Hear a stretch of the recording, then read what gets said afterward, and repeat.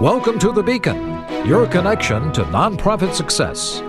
Now here's your Lighthouse Counsel host. Hello and welcome to the Beacon Podcast. I'm Ryan Woroniecki, your host for today's discussion with Steve Johns, author of Fearless, Leadership Lessons at the Crossroads. Steve is the CEO of digital fundraising platform OneCause, as well as a board member at Boardable, a board management platform.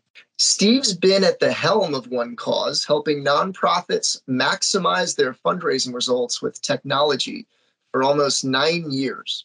He brings over 30 years of experience in technology, corporate development, venture capital, and event production to the nonprofit world, and has served in investing and leadership capacity at both Fortune 500 and startup companies. On a personal note, Steve has generously shared his time with me, sharing leadership tips over the years at AFP Icon and other conferences where we bump into each other. Steve, it's been great to know you over the past few years through both the industry in general and the Giving Institute. I'm excited to chat with you about leadership today.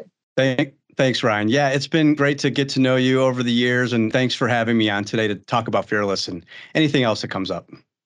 Yeah, we're excited. Thanks for being here. So let's dive into Fearless. The main theme in this book is authentic, fearless leadership. So let's start at the beginning. What does that mean? And what does that look like in the day-to-day operations of a nonprofit? So let me set the stage. Fearless came together over the course of about 2 years. And it started with the weekly updates that I began to write to my team during the pandemic. And I didn't sit down to write a book, but here we are. And so Fearless is a story really for all nonprofits. It's their story as much as it is OneCause's story. And so authentic, fearless leadership means to me, first, you got to be true to yourself.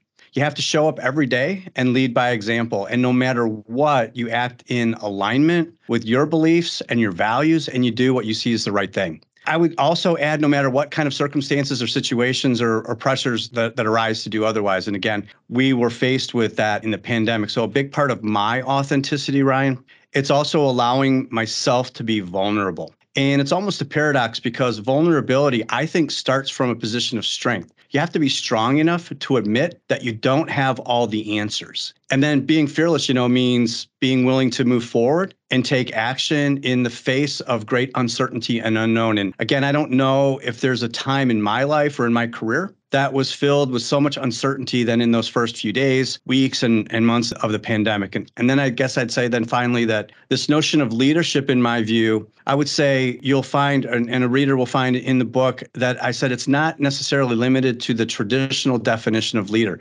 Yes, I'm the CEO of OneCause, and I'm expected to lead. But one of my favorite definitions of leadership is that leadership is inspiring others to lead. And so I measured my leadership success by observing the leadership that I was inspiring in others and observing in others. And then, okay, so how does that relate to the day-to-day operations of a nonprofit? It's really no different than how it relates to OneCause. We showing up and acting with authenticity. You stay true to your mission, the mission of the organization, staying true to the values of the organization, and making sure that your actions are aligned with that. And then, if being fearless is about willing to take action in the face of great uncertainty, how many our nonprofit customers face that every year as new budgets are set and new goals are made. And the ultimate achievement of many of the missions that we help support involve issues like homelessness and poverty and curing disease. And that's an unknown every day that everyone faces. And that doesn't mean we shouldn't take action. It means the opposite. We should take continuous, relentless action towards achieving that mission. And I think ultimately that's what leadership is all about.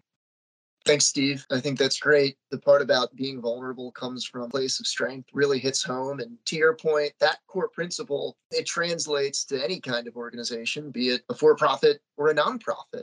One more follow-up question on that. So you said at the beginning of the pandemic, you started sending out these regular emails to the whole team. What inspired that? And in what other situations might that be appropriate?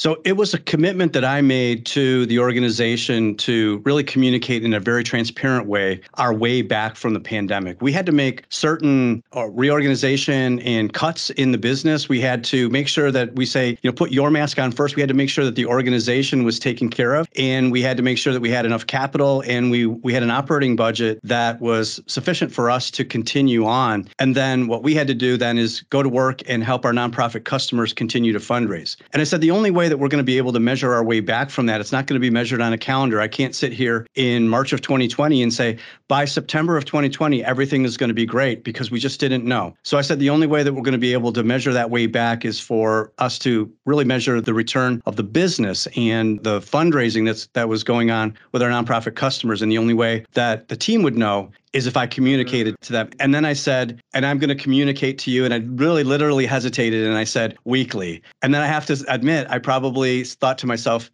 what the heck did I just do? I just committed to a weekly update. And so there I went about doing that. And so again, I think that became this tether for everyone. This became this communication. 200 people in the course of a day went from being in an office together, or at least being connected some way through, whatever virtual means we were using at the time. And we just went, everyone working from home and working from everywhere. And we had just established this new set of values. And how are we going to continue to support and emphasize the values in our culture when everyone went home? And I think that the weekly update was a great way for me to communicate to the team on a very consistent and very regular basis what I thought, what I was seeing, how I was feeling, and providing them also with a way to communicate back to me how they were feeling. And I think that just became, again, like I said, this tether, this connective tissue for all of us during this really, really trying time that we all went through. Thanks, Steve. That's great. So we're going to switch subjects a little bit, or switch the mode, I guess. The current prevailing leadership theory is Ken Blanchard's situational leadership, where a leader's style should change with the circumstances. So the book details how you led during the pandemic, which we just talked about with your weekly emails. But how did you think about leading as COVID cases diminished and we entered the new normal that we find ourselves in? It's such an important question, because we have to allow for change. As I look back at my career, I'm now I'm going to say a grizzled veteran CEO. And I'm a lot different than I was as a young, cocky VP at Gateway in my early 30s. And the lessons that we chronicled in Fearless were certainly learned during the pandemic, but you could also say that a lot of them were rediscovered and perhaps reapplied during the pandemic. But that wouldn't have been as great of a subtitle, right, as Leadership Lessons at the Crossroads. So yeah, we learned lessons, we applied, we learned some new ones, we applied some old ones. But what I hope the reader takes away is that these lessons can be applied every day. At the end of each chapter, we lay out 3 to 4 leadership lessons that deal in subjects like using time better, using chaos for good, doing what's right, focusing on what you can control and what you can't control. And I would say that we face these crossroads every day. It's called Leadership Lessons at the Crossroads. And so again, while these leadership lessons were learned and applied during the pandemic, during this massive time of disruption, I hope and I really expect that these lessons can be applied every day in dealing with conflict at work, trying to find balance in your life at home,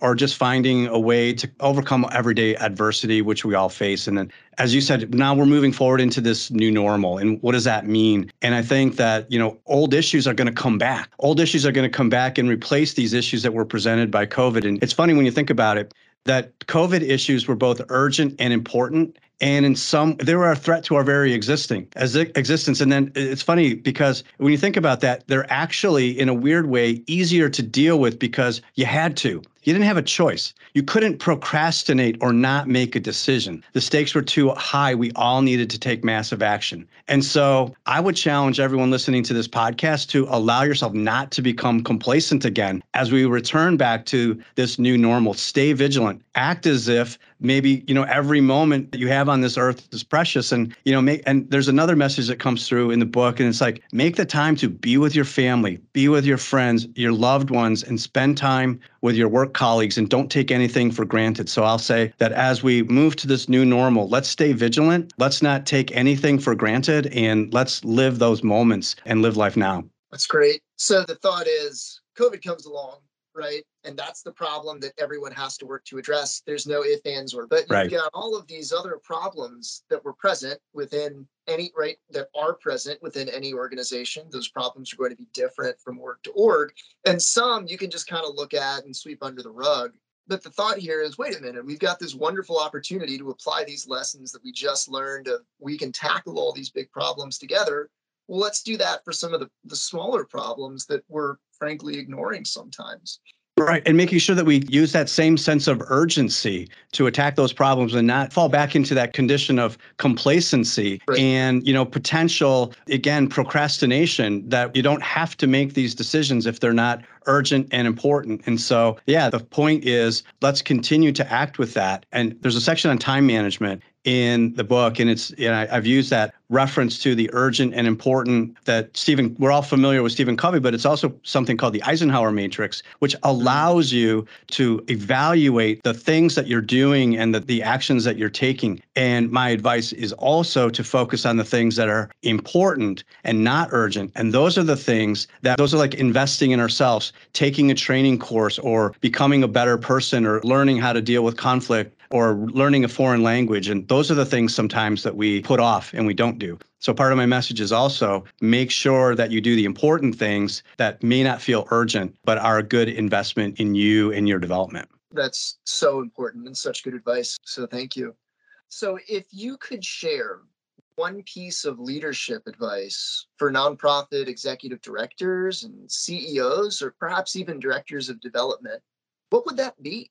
That's a really hard question for me to answer, of course, Ryan, because I just wrote a book that has over 50 leadership lessons in it, literally. And so it's hard to pick one. It's like picking your favorite child, but I guess I'll take a shot. And what I'm going to do is I'm going to choose, let's say, the vehicle that I chose to communicate and which ultimately ended up in Fearless, and that is to embrace the challenge of the art and discipline of frequent, open, and transparent communication. I think that was the key to unlock the secret behind the way that we stayed together during the pandemic.